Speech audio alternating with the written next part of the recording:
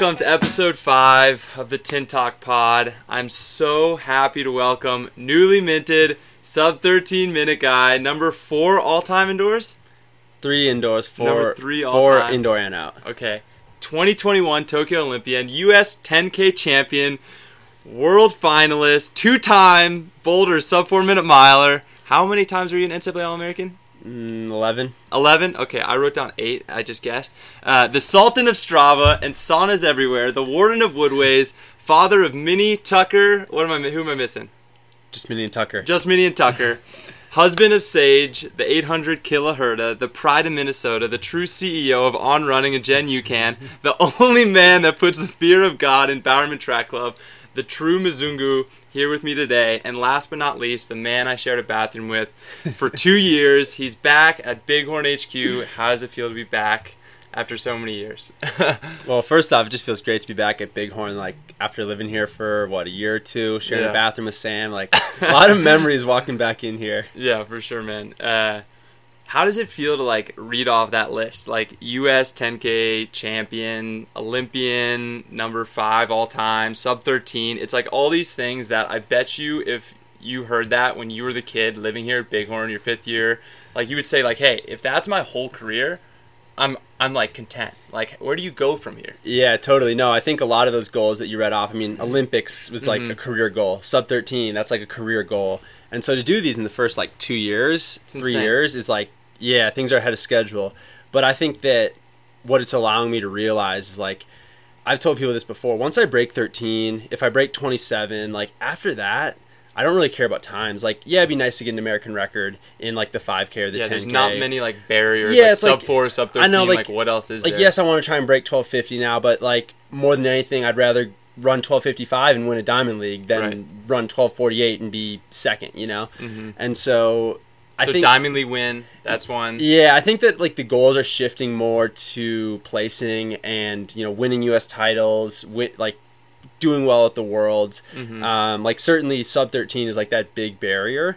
And then that's what 27 minutes is as well. Like, my goals for the year, that, like, I wrote them down, and, like, first one was sub-13. Mm-hmm. Next one, sub-27. Well, you were knocking on that door for so long. Like, you ran 13:06, 13:04. Yeah. You were just chipping away. You ran that insane race in Oslo that, to me, that's the best race, one of the best, if not the best race you've ever run. Yeah. I mean, like, you're there chipping away with, like, some, like, heavy hitter Ethiopians, like, yeah, you're right there, like, kicking with, like, 200 to go. It's like, dude, this is medal type top, like, performance right yeah, there. I mean, you know? That race was crazy because going into it, like, we heard the pace was going to be at 13 minutes, and then it, like, really slowed down. We ran some 65s, and so I was just not even looking at the clock. Mm-hmm. And then I finished and saw 13:04. I was like, I was fully convinced we were like 13:10, 13:15, just because all I cared about was competing at that point.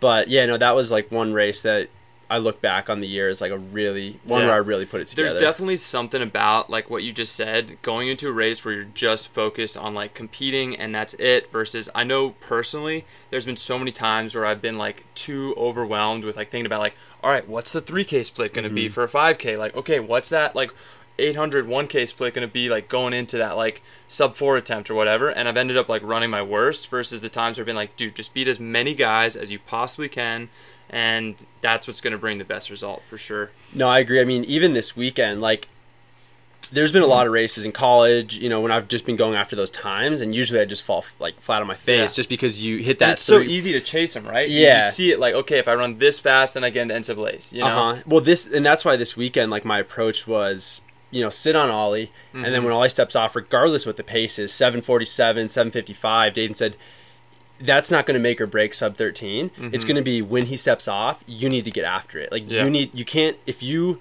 don't speed up, you're slowing down once Ollie steps off. And so that was, like, my whole mindset. And so the only thing was when I saw 7:48 coming through 3K, I was more scared than anything because I was like, shit, like, this how am I gonna put my foot on the gas off of this? Well, and that's what I went out in 7:48 in Brussels and ran 13:15, you know, and so it's easy for that to go backwards quick. Oh, totally. You're telling me, man, like, the amount of times that I, like, attempted a race where I went through, like, even London Diamond League, like, way back when I thought, like, oh, I'm gonna shatter 13:20, you know, going through like 7:53, and you just go back in a hurry that last 2K. You know, you just start swimming in those 65, even in 66s, college and they add up. Yeah, in college one time, I think I went to not Mount Sac, Brian Clay. Oh yeah, and I think right. I think we went through an 8:01. Yeah, and I was like, I'm gonna break 8:20. Yeah, I think I ran like 13:40. Yeah, 13:40. Like after 3K, I was just like walking. Yeah, I mean, like, no, like, even like Lalo this weekend when we were like drinking with him afterwards and we were talking, and he was like, yeah, man, I just like don't know what happened. And I was like, well, dude, you ran like what, like 7:59, and you ran 13:11 off that. Like, that's like when you're talking about like these small little like red lines, you can either go over, and you almost crossed it. Totally. Like, you got so close, yeah. You know. And like he ran 13:11 off 7:58, you know, and this time like he went with you guys, you know, early, and like he crossed that red line just that little bit, and then he ran 13:22, and there's no doubt Lalo's gonna run like a 13:0 later this year. I have no doubt once he hits like that red line properly. But yeah, I wanted to talk to you about that red line. You know, like I know Ritz like was one of my heroes because of that, because he was able to like dive into these deep dark places. And my high school coach even like printed out these pictures of him, you know, like the iconic photos of him like dead with his eyes rolled like behind his head and stuff. Now you have one of those photos, you know, Alicia has one of those photos. Like I think Ritz, like apart from the time and like everything else you've accomplished, I bet him seeing you go into that well and really push yourself to that level, that is a sacred place. Like that's like what to me is like the equivalent of like a surfer being in the barrel. You know what I mean? Like you are at your like absolute best, your wit's end. You're pushing yourself to the limit. You're not saving absolutely anything left. It's a beautiful, sacred, scary place. So tell me about that last 800 when you were clicking off 30 point. Yeah, holding on for dear life. A lot of people have asked me about this just because like going into that race, I knew Woody was going to be good. I knew like it was a really good field. And my whole goal was sub 13. And yeah, it would have been nice to get the American record win, like yes, but I was so focused on sub 13 that that's all I cared about. But yeah, then going into that last 800, people were like, well, like, are you mad? Like when Woody went around you, just like sat on you or whatever. And I was Did you feel him like separate from you? Dude, like I was so out of it. I was so out of it. Like I could have been anywhere. Yeah. I mean, like you could have been down here, Bighorn, drinking like when we were 20. Literally, man. Like I was so out of it. And with 200 to go, I mean, I was like close to falling into the inside of the track. I mean, with 200 to go, I needed a 37-second 200 to break. You did it. 13. You did that. Yeah, I saw like because I was looking at every lap, and it was like 23:53, 23:53, 23:53. Yeah. And then I closed in 31 and ran 54. And so that was my plan. When Ollie stepped off, I wanted to run 30 points. I told Woody that. I messaged him before the race. I said, hey, man, when Ollie steps off, I'm just going to run 30 points. That's a fucking flex right there. If I got that message from you and be like, shit. Well, he asked me too. He's like, do you want me to lead any of? He's like, are you asking me to lead any of the reps? And I was just like, I was like, no, like Ollie's gonna lead it, and I'm just gonna push it. Yeah, double and so down. that's why, like, I don't need your help, like, bro. I just ran sub 4 in Boulder, bro. Yeah, I mean that's why I don't like for him not leading any of it. I don't like hold that against him because he was yo-yoing, man. Like he wasn't like when I rewatched the race video, like it's not like, man, you were a man of your word. Yeah, like, what more like could you have done? Yeah, but like going back to that last 800, it was just literally redlining the whole way, and with like 200 to go, I was like, man, did I mistime this? Like, this is like, if I had to go another 50 meters, I don't think I could have. My legs, and it was like a heaviness in the legs. Okay. It was like I couldn't lift my legs anymore. I've never really had that. Like, it was like in my quads. Okay. And normally it's like just like breathing, fatigue, tiredness, and like pain. And this was like straight, like every step was like trying to like lift my legs. Yeah, insane, man. Yeah, like it's pretty crazy to like think about like your race experience and doing that. Whereas like for us, we went through 3K, and then there was that like gap between like you guys who send it and like me, George, Jonas, who else is there? Flanagan, Foppin. Yeah, and like we just had this like race within the race, you know, that like no one ever is gonna go back and like watch because you guys obviously were the real show. But like it was funny how all of a sudden like around, I mean, we ran so slow between like 3 to 4K or something. Like there was like a 66 high in there that really killed us. And it was funny because we all just went directly into like, all right, well, if we're not winning this, well, we're at least beating these fuckers around us, you know? Well, what did you guys go through 3K in 52? Yeah, it was around, I think, like, the front of those guys were, like, 52, and I was in the back because it was pretty funny. Like, you went right on the pacer, you were like, I'm doing this today, and I was in dead fucking last right off the bat, you know? And I had no intention of that. Like, my intention, I talked to Coach, I was like, look, you're ready, you're fit, you know, like, put yourself right in it, like, don't mess around with this. And, like, I just got off the line brutally bad, and I just was like, well, shit, like, I guess this is the cards I'm dealt today. Like, I'm not going to sprint up to the front because, you know, like, first laps are always the fastest, you know? So, like, I really showed my veteran status, I guess, as a racer by not, like, panicking, you know, because that could have really messed my race up. But, you know, when I think about it, like, since I was in the back, I lost probably, what do you think, like, 10 seconds right there? So, like, me and you are actually just neck and neck. But, like, the thing that I feel a little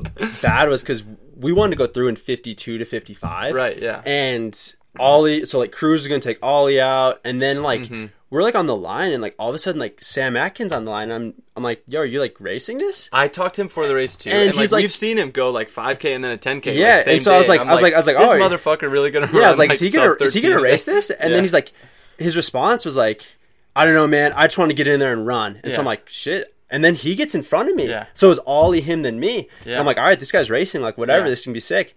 And then we hit the mile in 4:11, which is like a little ahead of schedule. And he just runs a 60. Like, he goes to the front and runs a 60. Do you think he was just trying to help us, or do you think he was kind of fucking with us? Dude, I don't know. Like, I really like Sam, good guy, but, like, I was like, what are you doing? Like Ollie sabotage. Ollie has this, like, I ran 7:31. I don't want these guys. So all these guys to blow Ollie up. was like trying to like slow it up to 7:52. Like, we went out in 2:03. It was a little quick, but he was trying to like ease it into 7:52 because Ollie was pissed after. Like, because he wanted to do a better job. And like, he was mad, but like when Sam went to the front and ran it, he ran from 1600 to 2K. He was a wild card for sure. He ran like a 61 and then steps off the track, and I was like, what's going on? Like, and I mean, I really He's like. He's such a mystery man, isn't he? Yeah, like what's he doing in Broomfield, Colorado? Like, I know. Training by himself. Like, I wish he was on Strava. Like, I wish I knew what he did before running. Well, I was talking to him before the 3K, and because he asked me, he's like, "What's the pace for the 5K?" Like, I'm trying to decide what to do, and I'm like, I don't know, man. Like, we're gonna try to decide day of. I'm like, we're gonna try and hit the standard, but like, if you just go run right on yard, like, he's gonna run something crazy, and that's exactly what he did. Yeah. But so when he came back in the 5K, though, I was so confused, and then people were a little mad that they were because like. Ollie just had it dialed, man. Like, he was going to take us through... He's such a metronome. Like, for sure. He was going to take us through 7:52, and running that lap too fast just pulled everyone apart. And for people, like, in your pack who were trying to run 13:05, it's like, dude, 161 in there that, like, kind of pulls the pack. Like, that can really... Well, Jordy ended up having to, like, lead a part of that, you know what I mean? And, like, we all know Jordy, like, you know, like, he's a guy that's waiting for the big kick at the end, like, Woody, you know what I mean? And, like, we've seen him do it before where he's kind of, like, falling asleep in the middle, you know? And, like, he finds himself leading that chase pack, and meanwhile, like, me, Fop, and Ben, you know, like, we're all, like... I mean, those are my rivals, you know, right now, where it's like, I want to beat those guys just as much as they want to beat me, you know, and we go back and forth. And, we all just started looking at each other like, well, I'm not going to the lead. You know what I mean? Like, I just want to save it up and beat these guys now, you know? But it's good, you know, because I clicked back into that racing mentality, and that's what in turn helped me have my own breakthrough in that race. But yeah, man, I want to go back a little bit. It's like, it's so crazy to like think back at all those runs we did together, me fresh off like a cortisone shot in my Achilles. So I was able to do like a month of summer training with you, like right when you were making these decisions with like on running and during COVID. And it was such a strange time where no one was really signing people. And it was this scary moment where there are these amazing, talented runners like yourself coming off the NCAA. Are you going to go back for COVID year? You know, like, is Wetmore going to want you back for another year? You know, there's all these question marks on like what people were going to do. And it's crazy because every other company in the space was laying people off, you know, Adidas, Nike, like everyone like was like, sorry, like we're not selling things. Like we can't, you know, have this.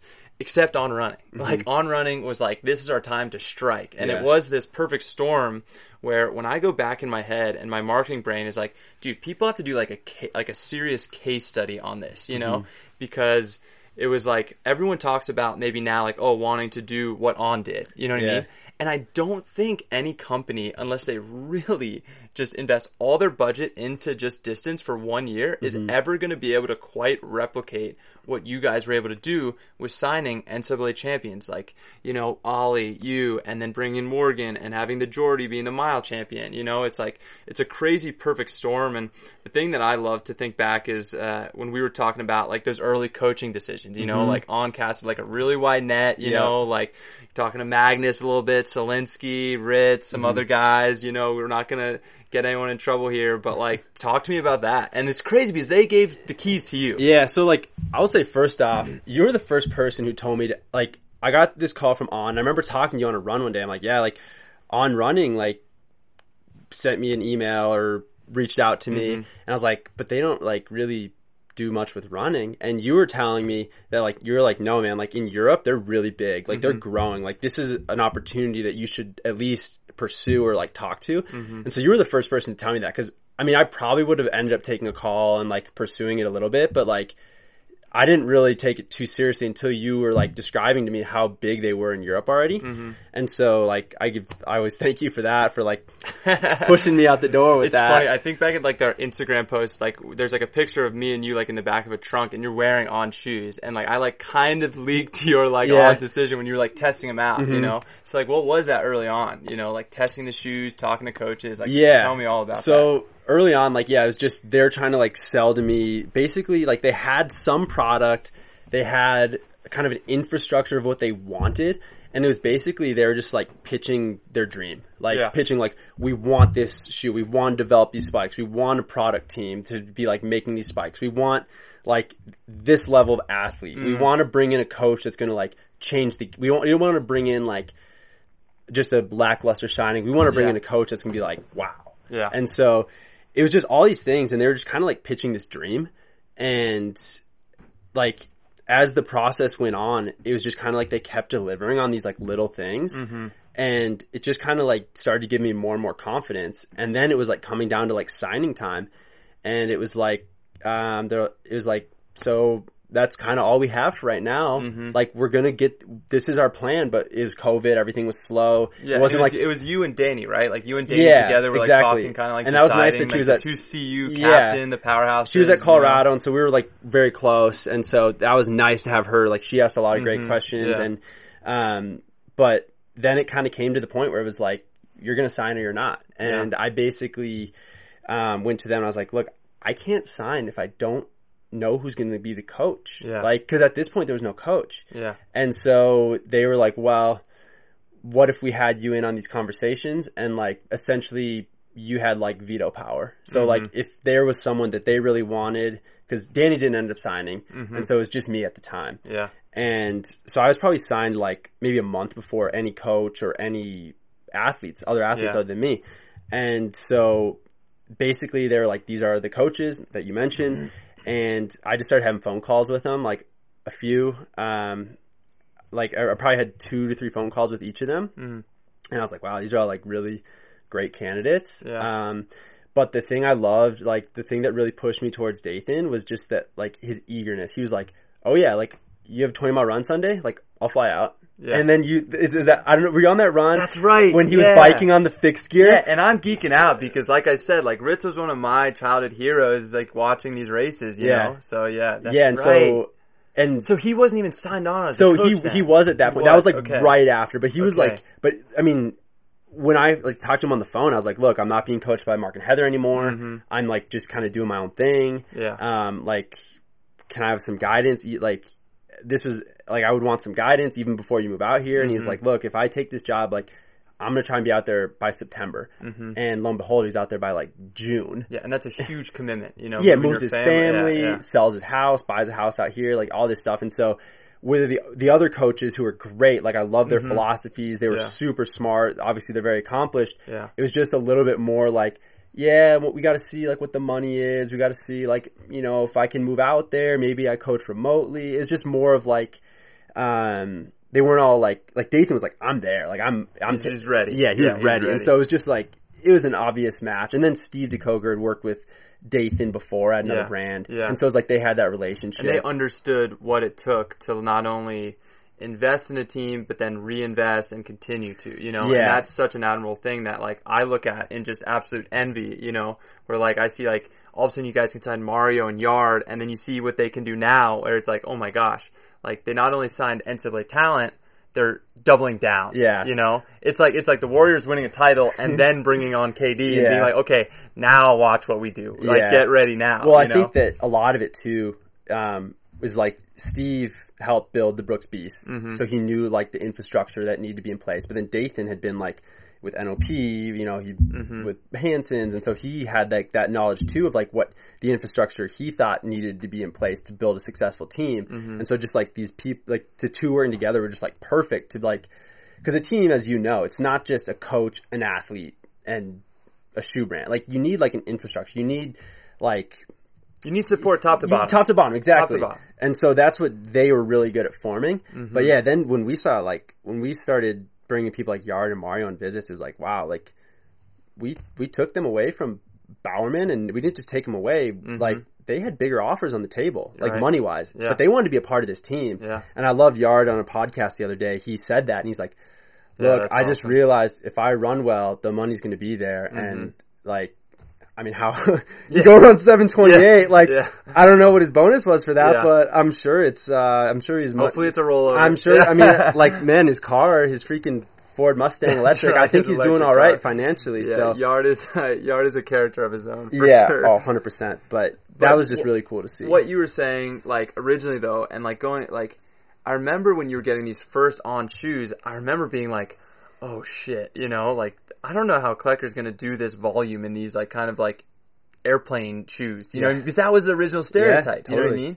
Is like that was the original stereotype. Was this? These are shoes for guys like businessmen to wear in the airport because you can just put them in your suitcase and you crunch them up anyway. And then in comes Jordan Donnelly and starts making some damn good shoes. Yeah, you know, our boy. Well. I mean, I first met Jordan when he was over at Bighorn. We were watching like Drew run at Pre-Classic one year, and that was when I first met Jordan. And then Bighorn, it's just a revolving door, man. Yeah, man. The people that have come through here, it's like it is crazy to think about that origin of Bighorn and like thinking about when we were all first here together living in this house, like the energy that we all had of like wanting to be great, like wanting to be Olympians, wanting to be world champions. You know what I mean? Like.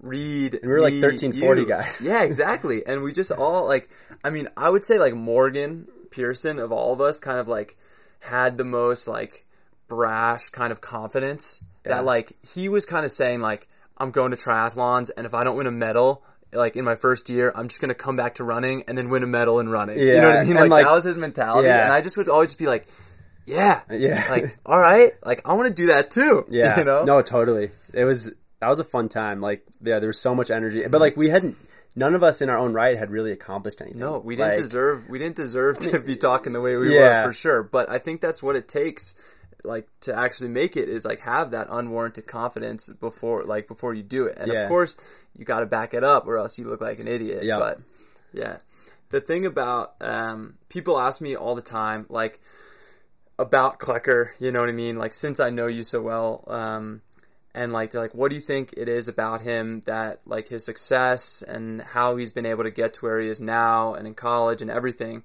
And it kind of goes, and you kind of have said it without already saying it out loud, but I always tell people that it's, you know, your belief. It's your ability to, when you were at CU, Wetmore was the best NCAA coach. You know what I mean? And you said that to yourself every single day when you showed up to practice, you know? And that's in turn why you ran so well there. Yeah. And all of a sudden, for you to be able to then flip the switch and be like, Ritzenheim is the best professional coach. You know what I mean? And you believe that full-heartedly, still to this day. Every single day of practice, when he writes training for you, you believe that. And I think belief is such a lost thing in the sport. And I think it's the reason why so many college kids, high school runners end up, you know, not getting to their full potential because there's a lack of belief and there's a lack of communication between the two. Where does that belief come from? Is that from Barney? Is that from Janice? Like, where is that rooted from? Well, I mean, I think for one, I look at the athletes, like, with Mark, I look at the athletes he coached, and it's like, yeah, his pedigree is there. But, I mean, I always think about this, like, your workouts are part of it, but, like, that's not everything. Like, you can go and run these insane workouts and race terribly. But I think that one thing that Mark was really good at and one thing Dathan's really good at is just getting you to believe that when you step on the starting line, you're going to be ready to go. And it doesn't matter if you're running 62s in practice or 63s. Like, if you're on the starting line and you believe you're fit and you can compete, that's what's most important. And I think that that's what's hard for a lot of college kids and maybe even professionals to understand is like, yeah, you see like us going to the track and ripping these workouts. And like, they're impressive, but at the end of the day, that's not 100% of what's getting us to like for you to go to BU and go out in 755. I'm sure there's plenty of guys at CU that were working out with you, but then couldn't get close to you in the race itself. Yeah. You know what I mean? And I do think, yes, sure, talent, whatever you want to call it, you know, but I definitely think like that deep, deep belief, you know, goes such a long way. Yeah, and I think that you just have to like. I changed my in college. My mindset was like when I was doing workouts, it wasn't like I need to crush this workout. It's like I need to do this workout and envision the race. Like when you're running Ks at 236, it's not okay. We got to hammer it to hit 236. I got to close this rep. Yeah, it's like no, this is 5K pace. I got to be feeling like 1K into 1K into a 5K race. And so kind of when I started having that mindset, then you get on the start line. It's like you've already run this through in your mind before, and it makes it a lot easier versus like, oh shit, like now I'm racing, like. Yeah, it's crazy how like the mind is something, and you know, like I've had my whole mindfulness shtick, you know, for a long time now, and that is something where it's crazy how if I could go back to like young Parsoni and like tell him like, hey, this is what's going to take you a lot further, a lot quicker in your career, is exactly what you were just saying, is that visualization aspect, whether it's in a workout, whether it's for me, like I love aqua jogging the week before a race and really going through every scenario that might happen in the race. And I think that is like a completely underutilized thing that like people like, I mean, we work out, we lift, we do all this crazy stuff, but then we're not willing to spend a little bit of time actually thinking about what it might be like in that moment. Yeah, totally. You know? Like with like where it really gets tough, what are you going to say to yourself? Yeah. Like if you're not willing to answer that, like my other thing too that I always think about is like, say you're going through in 755. Like one time that might be really hard. One time it might be really easy. But like you need to let yourself like interpret how you're feeling, because you might go through in 755 and your next 5K and be like, holy shit, I feel amazing. But if in your mind 755 is so fast, you're going to get there and be like, oh, this is hard. Yeah. And so that was like this weekend or last weekend, I was just like 747, 750 sounds insane, but don't tell yourself that's hard right now. Like be in the race and feel it out. Like, cause I went through 3K and I felt really good and it was 747 and it's like, you just gotta, like, if you tell yourself that's hard and it's going to hurt, then you're going to be in pain and you're going to be hurting at that point in the race. Sure. But if it's like, okay, let's just get into the race and run, and like, maybe I'm hurting and I have to like adapt, but maybe I'm feeling amazing and I can keep pushing. It's almost like the Eliud Kipchoge like smile thing, you know, where it's like, how crazy is it that he can, you know, go through like half marathon in an hour and then probably has to smile at it, you know what I mean? Like almost have to like laugh at it, you know what I mean? Be like, yeah, I'm doing this right now, you know? And like there's definitely like a secret sauce that comes within that, you know, ability. But it's like if he told himself that was going to be hard, it would be hard. But like, you have to like, I don't know, it's just like, you have to like be willing to just accept how it's going to feel, and like maybe you do feel amazing, but you can't determine that before the race. Yeah, acceptance is such a big thing, you know, and like it's one of the most positive things I think anyone can tell themselves before a race is that this is going to hurt. And if you think it's going to be easy and you think it's going to come easy, the minute you start hurting the race, it's going to really suck. Yeah. But if you tell yourself before the race, like, yeah, people can say like, oh, it's Boston, the track's going to be great. That track is not going to run that race for you. Like, at the end of the day, like, your legs, your lungs, they're still working the same way at any other track. Like, yes, it might be perfectly built for this certain pace, you know, whatever, you know what I mean? But, like... Yeah, and the other thing, too, is, like, people think, oh, your training is going amazing. The race is still going to hurt. It's still going to be hard. No matter what. No matter, you could go run 3 by mile and sub 4 up here, whatever. Like, you could run an amazing workout. You get to be you and race a 5K, it's still going to hurt. Like, it's still going to be pain. Yeah, no doubt.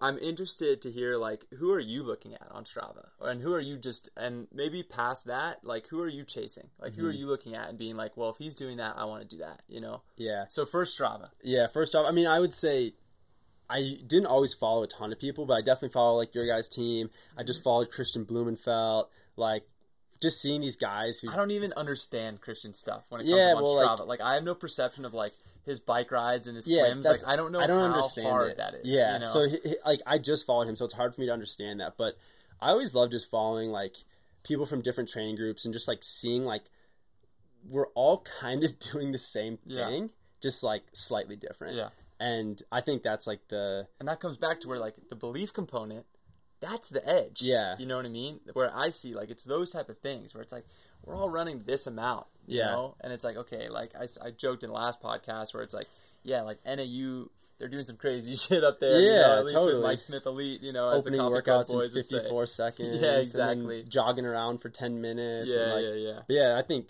I mean, talking to Jordy about like their workouts and what they do, Yeah. he's like, yeah, Mike changes the workouts, and so like you're probably never going to do the same like VO2 session twice. Yeah. And I think he does that by design, so you're not comparing. Yeah. But I mean, shit, the athletes believe in it. It seems like he just rolls a dice, man, and that's the rep you do. Yeah. But like, maybe he does, but if the athletes believe it, obviously it's working. Yeah, for sure. Yeah, I thought did you get to see the Woody interview after the race? Did you listen to it? I can't say I did. You can't say you did? Okay. Well, you should listen to it. It's like super refreshing. I understand why you didn't.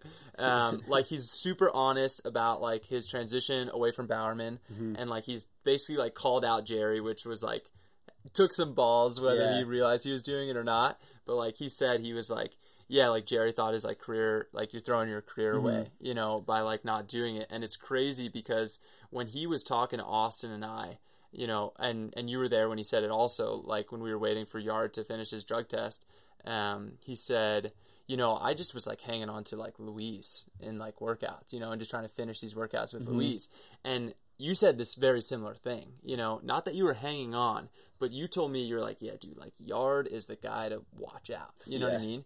And that is why I ended up like tweeting that thing about like, oh, like American record on notice. You know what I mean? Because when I'm like, okay, shit, like when Klecker's telling me Yard's on one, and like because all I hear is always like, yeah, well, got dragged around by Klecker today in this workout, you know, or whatever. But then I heard you say that about Yard. I was like, damn, something special's coming. Dude, I mean, I don't even think he's scratched the surface. Like, really? I mean, dude, every day, like we're in practice, and like they're running 300s and like 41 yesterday.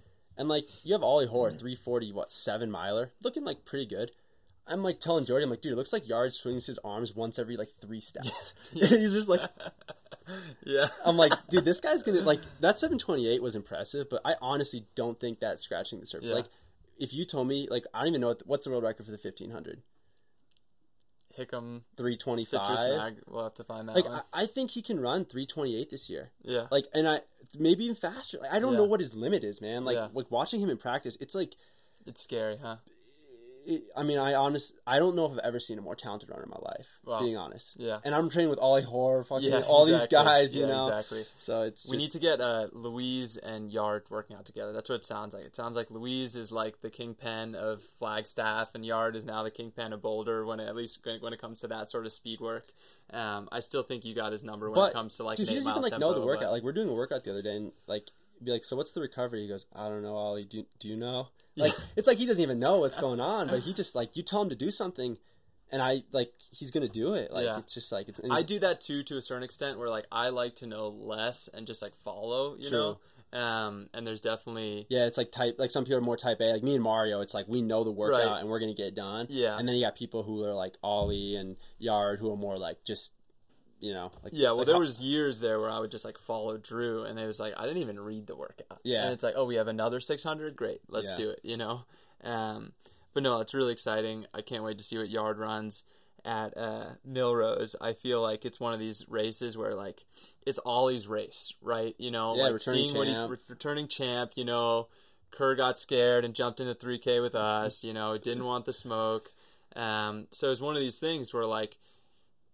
Yard kind of is the guy to beat now, but Ollie still has the throne. But then you got Mario, who got 4th at Worlds, who's who just ran 734, who's like kind of isn't that crazy? You just like forget. It's like, 734. It's and like, what I will say too about Mario is his training has been insane. Like he's been running, like it's just like if you didn't have all these guys around him, like I mean he's doing everything that like Yard's doing too. So it's like between those three, like I would not want to have to pick who I think is going to win. Like, it's just going to be...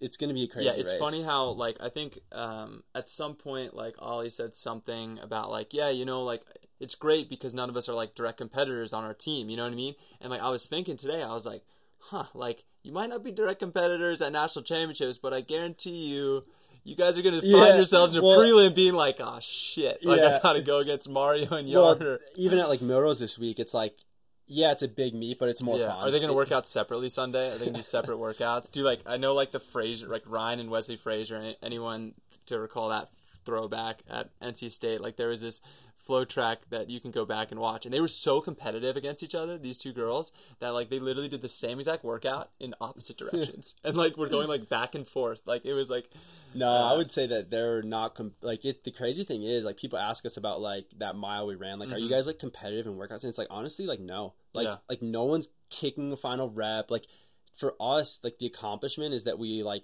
finished the workout feeling good, and like for me, I was more impressed that all 6 of us ran 357, 358 than, like, one person having a great workout. And that's, like, what we were going for with, we were trying to figure out the pacing to kind of, like, help out, like, okay, I'll take the first 800, and then, then Ollie takes a lap, then Yard takes a lap to, like, pull along Jonas and Jordy to, like, have their best workout too. Yeah, exactly. Yeah, that was a great text you sent me right after the workout. You were like, got my facility record back because for anyone that doesn't know, that wasn't following, I ran at, like, a CU race, and I ran the mile there, and then I ran the 3K, and I'm like, all right, I just showed these boys, like, I'm fit, I'm ready to go, like, I just put them on notice, and then, of course, Ritz was like, all right, let's show Parsons. I'm just going to spin this story now. Let's show Parsons who the real big boys are. And well, the funny thing was the original workout was written out at 4:08. And we're like, okay, that'd be like a solid, like... And then you saw me go 4 flat, and you're like, all right. No, then it was 4:06, and we're like, okay, that'll be solid. Yeah. And then we get to practice, and he writes 4:02, and we're like, dude, is he just doing this because, like, Sidious Mag is here? Or, like, what's going on? Yeah. And we're thinking it's going to be, like, insanely hard. But if we would have run 4:02, I mean, it was only 1,600, so, like, 404 mile, it wouldn't have really been, like, the workout we needed to have the weekend we did last week, and the weekend we're going to have at Milrose. So that's just Dathan, like, acting on the fly, knowing how fit we are, and knowing sometimes how hard you have to push because you have to hit that effort to in training to be able to be ready to race. You can't just run threshold and then go run 7:28. Yeah, exactly. You gotta train insane, or you remain the same sometimes. All right, well, we have a big race coming up. We got the Milrose Games 3K, 7:39. Is that your current PB? Yep. Outdoors, right? Yeah. You did that at down in Arizona during the COVID winter. That's right. Yeah. The COVID winter. Man, that was a fun time too. Yeah, exactly. Down in Phoenix. Not for us. We all kind of got injured, and we became like Williams of the professional running world, like bottom of the grid, and really went through some dark times. But I do still cherish Phoenix, and I loved being there and training in that amazing weather. So Milrose Games coming up. We got a star-studded field, a bunch of killers again. Yard just ran 7:28. Mario ran 7:34. I'm sure you want to be in that same tax bracket for 3K. So how are you feeling going to the race? Obviously you're feeling good. I told Ray early on, I was like, I mean, my big race is the 10K. Right. And I told Ray, like, I don't want it to be a tactical race. I don't want to go out in 4:10 and kick. Like, right. I want to, if I'm going to go to run the 3K at Milrose, I want it to be fast. And so I told him originally, I'm like, I want 4:04 through 3K or through 1,600. And then, like, after seeing Yard, it's like, shit, like, we got to go 4:01. Like, so it'll be fast. I mean, I'm more concerned with winning. I mean, man, if I can sit on Woody and try and outkick him, that'd feel great. Yeah, for sure. If he's even running, I don't know. He's running New Balance this weekend. Yeah, so now that Jerry's not dictating his training, Woody can just race every weekend now, wherever he wants, whenever he wants, and he's doing what? He's doing the Grand Prix and then Milrose. He might be. Yeah, so if he's there, I mean, I'm more concerned with, like, competing there, but competing and running fast is the dream, Yeah, for sure. Yeah, I mean, it's like, it's the type of thing where it's like, we haven't seen anything. I mean, like, Kerr ran the half marathon. He's gonna be there, no doubt. A medalist, you can never. Yeah, I mean, I don't care if he went. I don't care what he's doing. If he has a medal, you can't ever. Count him out. Yeah, and then Cooper, coming off like his broken foot, I think it was from Worlds this past year. Yeah, his move to Bowerman. Like, it's gonna, like, I'm so excited to see where these guys are at, and I'm sure they are, like, horses just in the gates, just waiting to go, after watching everything that we did in Boston, being like, all right, now I want to go do all that. Yeah. No, I think Millrose is going to be crazy. I mean, I look back when I ran it in college, and I was second to Justin Knight, who's, obviously 1240-some guy, and then I beat, for third was Jordan Guzman. Nothing in, like, it was a solid field, but it's just like, man, like, now look at the field. Now, like, it's just insane how good these races have gotten. Yeah, absolutely. Do you know who are the college guys? Is Dylan Jacobs doing it again? Nico's doing it, and Dylan. Okay. Yeah. Okay. Yeah.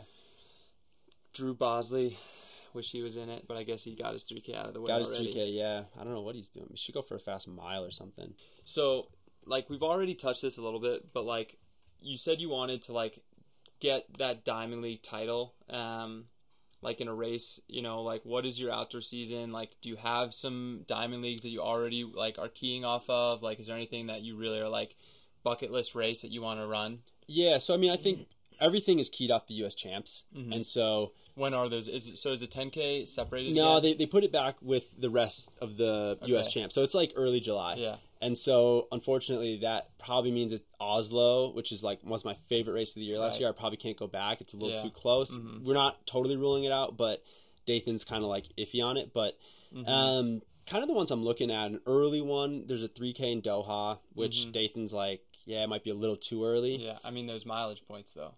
Yeah, man, I'd be top status quick. Yeah, exactly. But I think the one that we're like really keened in on is Florence. Oh yeah, Rome. And so normally Rome. Was Rome. Was Rome. Now it's in Florence. That's always a fast one. For sure. That's an opportunity where you just take a risk, go out like hell, and see if you can hold on. And then what's beyond that? Then it's U.S. I haven't looked much beyond the U.S. champs, but then there's Zurich at the end of the summer. Yeah. There's London. Brussels again, so maybe some of those. But I think too I might try and do a half marathon in the fall. Oh yeah. So after Worlds, maybe I'll stay and do a few track races, but maybe I just come back to Boulder, put in a few weeks of like higher mileage, and do a half marathon. That's kind of that'd be sweet. I mean, Connor Mance is kind of setting the tone for that right now, Yeah. So like I loved it. I loved seeing him like even in Millrose last year. Like I'll never forget. Like he was kind of, I mean, going to Millrose last year, I was kind of in that like 6 weeks get fit quick plan, you know what I mean? So like I was right in the back and just hanging on for dear life basically from the gun. And Connor Mance, I remember, was kind of in the back with me, and like all of a sudden he just kind of like just exploded and just sprinted to the front all out, and he just stayed in top gear from there on, like a K out, and just kept going. And I was like, this kid, like, how does he have this range, bro? Insane. I mean, even after Houston. Yeah, he's run 337. Like, yeah, dude. He's got sneaky wheels. There's not many 337 guys running, 60 flat, like half marathons nowadays. So you'll definitely be in good company. I cannot wait until the Mance Klecker battle in like LA Marathon, or maybe even past that one day. That'll be awesome. Oh yeah, I wanted to ask you about last thing. 5K, 10K. I think after this weekend, obviously, 5K, like, do you ever think about, like, oh, maybe I should do that at Worlds? Like, is there any little bit of that in the back of your head? Yeah. Like, okay, that would be kind of sweet, Yeah, so especially... Because you've experienced now 2 10Ks at international level. Yeah. They're fucking brutal, man. Yeah. So... like, you were 9th at Worlds, right? 9th at Worlds, and you see, like, Louise, he's, like, 4th, in the 5K. He's, like, right there. And I watch your race in Oslo, and I'm like, man, like, Klecker, you could do that too. Yeah. So after Oslo, I was definitely like, maybe I should do the 5, and then even after Worlds this year, I came off the 10K and I felt great, and so I'm not ruling out doubling. I think as I get older, I can recover from these 10Ks better. And initially, like in Tokyo, it was like, Dayton's like, you need to have a 1-track mind. Like you can't have that backup plan. You need, for sure, it's the 10K or nothing. Yeah. And then last year, kind of the same thing. I was coming off the injury. It was like 10K or nothing. And then after like Worlds, I got 9th, and like within like 2-3 days, my body felt really good. And I was kind of like, next year, I think I want to go for the double. So I think that this year, there's a good chance that if I make the 10, I think the 10's probably first. Yeah. And then there's a good chance I come back and try and make the 5. Yeah. I mean, I think that, I'm 26 now. I think that I can just recover from these races a lot better. Yeah. And, it's just another chance to like try and be there at the bell and go for Exactly. medal. But like after last year in the 10K, it's like I can't give it up. Like, and it's you like, see Grant do it too, and Totally. it's like, okay, like I beat this guy. Like, yes, Grant, phenomenal. Like, ran this 26 flat or whatever 10K, you know. But like, yeah, it's like that's in your wheelhouse too. Yeah. You know? Yeah, that's super exciting. What are your like go-to recovery methods? Like, I know like you use a lot of that. Like, what are your go-to like recovery stuff right now? Like in between workouts. And so what you'll do in between those big races. Just like, I mean, I'm really like keen on my sleep, like getting my sleep. It sounds like stupid, but you know, soft tissue work. One thing in training that has changed a lot is like since I've been with Jen UCAN, like using like fuel on runs. Like it sounds so like a marathoner. It sounds so like cliche, but like I've been finishing these long runs and it just feels like so easy. Like my body is so much more recovered, and so that's probably one thing that's changed a lot. But I'm just big on like I texted you, I'm gonna be a little late, I'm taking my nap. So I take a nap every day. I get 9 hours of sleep. Like I kind of have. You sleeping all right at 14,000 feet still? Dude, yeah, I'm all adjusted to it. Like, I almost sleep better, man. Like, I got that white noise around me. So it's good. But yeah, that's awesome, man. I definitely like that recovery stuff. It's like I definitely have started shifting my focus also, and I think it's one of these things where it's like, yeah, this is great that like we can say this as, you know, like multiple year professionals now for other people to learn from us, where it's like workouts. You want to like the most important thing about a workout sometimes is like how quickly can you recover off that? You know, it's like the shoes are really important. Or a long run, like the fueling during it. You know, it's like the clock starts almost when the workout starts. Yeah. You know, to like how quickly can you turn around and recover? Yeah, you know? because I mean, if you do a long run and you can't feel good on your workout on Thursday, it's like you might have to adjust that long run. What's the benefit? You gotta. It's like you're trying to fit in as much quality training in a week as you can, and so exactly. Yeah, that recovery is kind of the limiting factor at our level. Like, it's funny when I think back at like my college experience, like I would, you know, go out, do my long run. We would always hammer it, you know, like point of pride, like always just, I used to just like kill the hills as hard as I could, you know, drop the underclassmen. But then, like, afterwards, I'd probably wait. Like, I'd just, like, chug these, like, shitty, really sugary Powerade drinks, you know, that we had that, like, the trainers would mix up for us. And then we'd probably, like, shower for, like, an hour and mess around in the locker room. And then we would go get some shitty food before, like, a tailgate or something and eat, like, cheeseburgers and fries at Clues, like, at NC State. Shout out, wearing the shirt. Real women wear red. And it was just like one of these things where I was like, what was I doing? Yeah. Like, I was like, man, if I would have been like taking in like protein, hydrating during the long run. Well, you look at like what like NAU's doing. Like, I certainly wasn't doing that in college. These guys have it down to a system, you know? Yeah, exactly. I mean, that's why you see the level of college like get so much higher, because it's like, man, there's so much stuff. And then on top of that, I would just take Sunday off completely after this Saturday long run, probably go out that night, and then try to like get ready then for like a Monday run. Monday run would suck, and then I'm behind for like starting off Tuesday's workout groggy. It's like, no wonder I barely just broke 14 minutes in the 5K, you know? It's like, and I was just going through the motions, and I thought I was doing it right. Yeah, I'm like, man, I'm working hard. I would say the thing that's changed is the transparency. We didn't really know. I mean, I had no idea. We had no idea what the people at the top were doing. Now you have like teams like CU. I mean, and they can follow either of us on Strava, plug, and see exactly what we're doing too. And they're like, okay, like if these guys are doing this, and I want to run 13:10 and you know, sub 13, like this is what it's gonna take. You know, like kids might look at that and be like, oh, like they're stupid, they're gonna burn out running 4 flat in practice or whatever. But it's like, but you've got to do crazy shit sometimes to get crazy results, you know? I mean, it's a tough pill to swallow sometimes. I mean, when we ran... it's dangerous, right, for injuries and whatnot. When OAC runs sub 4 in practice, we're too fit too early. But, like, if Bowerman goes and rubs sub 4 in practice, it's like, holy shit, they're ready to go. What's Jerry doing? What's the secret that they're doing? Yeah, exactly. I run 12:54 in January. It's too early, but Grant runs 12:53, and it's amazing. Yeah, exactly. I can't wait to watch what they do now. You know what I mean? Because obviously they're chomping at the bit. They're in Flagstaff again. They're I mean, I don't even know if they've announced, other than Cooper racing Milrose and Elise racing Milrose. Have they even announced what races they're doing? Like, I mean, I'm sure they got something planned. Anything. I mean, I know Cooper's running Milrose, and that's about it. I mean, I think like Grant, if he goes to BU, he could probably run like what do you run outdoor? 12:48. I heard something that he was gonna like do like a 2K against Jakob in like France or something. That'd be epic. Like, I don't know if he's like changing it up now too, like wanting to go out and do some races since he kind of did the script last year, because it is like, hey, if you want to do fun stuff, now's the year to do it before you go back to your time trialing before the Olympics to like, get your marks again. Exactly. You know?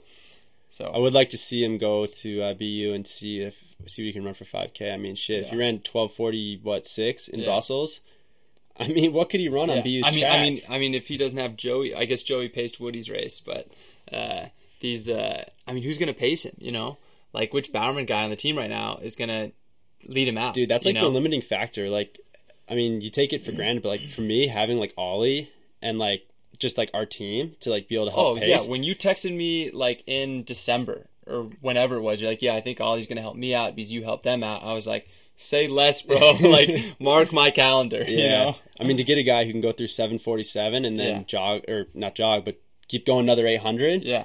It's like, how many people in the world can do that? Yeah, it makes a world of difference, you know, because then it is a type of thing where it's like we hit the brakes, right, in like our race back there. And all of a sudden, if we had a pacer keep pulling us through, like I do think, you know, like George and all those guys are all capable of running a world standard later this year. And I'm sure we all will, and I'm excited for that. It's crazy how like, you know, Bowerman was kind of this Lewis Hamilton Mercedes, like kind of just winning, you know what I mean? Mm-hmm. And then all of a sudden, like, the OAC Red Bull, I like to call it, you know what I mean, have come in and like taken the throne a little bit now. So I'm sure they're scheming big time over there. I know. Well, I mean, I always say it's easy to get good, but it's hard to stay good. And so I think we're at the point where we got good, but now it's like it's hard to stay good. And that's kind of, I mean, I tell Ollie, I tell like people, like we can't like, just because we're at this level now, you can't like let off the gas. You need to keep doing everything right because Bowerman, I mean, they're ready to go. You know, all these teams are ready to go, and so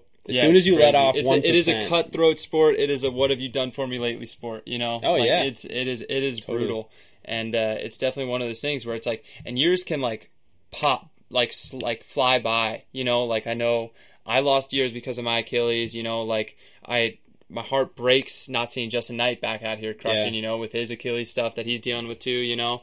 Like, I know he's going to be back, but it's one of these things where it's like, even when, like, Cooper and Cole were, like, going through their little injury thing, you know, this past year, I was like, damn, like, these guys, like, they were on top and they felt all the energy of being on top, but then staying there and maintaining it. It's hard. That's so hard, you know. Well, it's crazy when, like, Cole was 5th at the Olympics or something or whatever, and it's like, but he'll be back there, but it might take him a lot to like relearn. No, I'm sure he'll be back, but then it's like he has one little injury, he made worlds, or maybe he was third. I think he made world indoors, winning USA's, like and blowing everyone out. Yeah, exactly. And then he doesn't make world outdoors, and it's like all of a sudden, is Cole done? It's like, no, this guy's 5th at the Olympics less than a year ago. Yeah, I know. It's the same thing. It's like Cooper like not having his best day at Worlds because of an injury, and it's like, Cooper Tier like making the wrong decisions already professionally. It's like, dude, this guy was untouchable. Is he like 19 years old? Ago. Like... Yeah, I know. People forget about it, and it's funny. Like, all right, we'll end on that. We covered a lot. I could talk to you all day. Maybe we'll just do a monthly pod together and just go over the races. We'll get you back on after Millrose.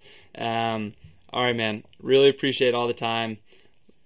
Thank you so much. And for everyone listening, still listening, thank you so much. Like, comment, subscribe, all that good stuff. Give us 5 stars. Appreciate all the love.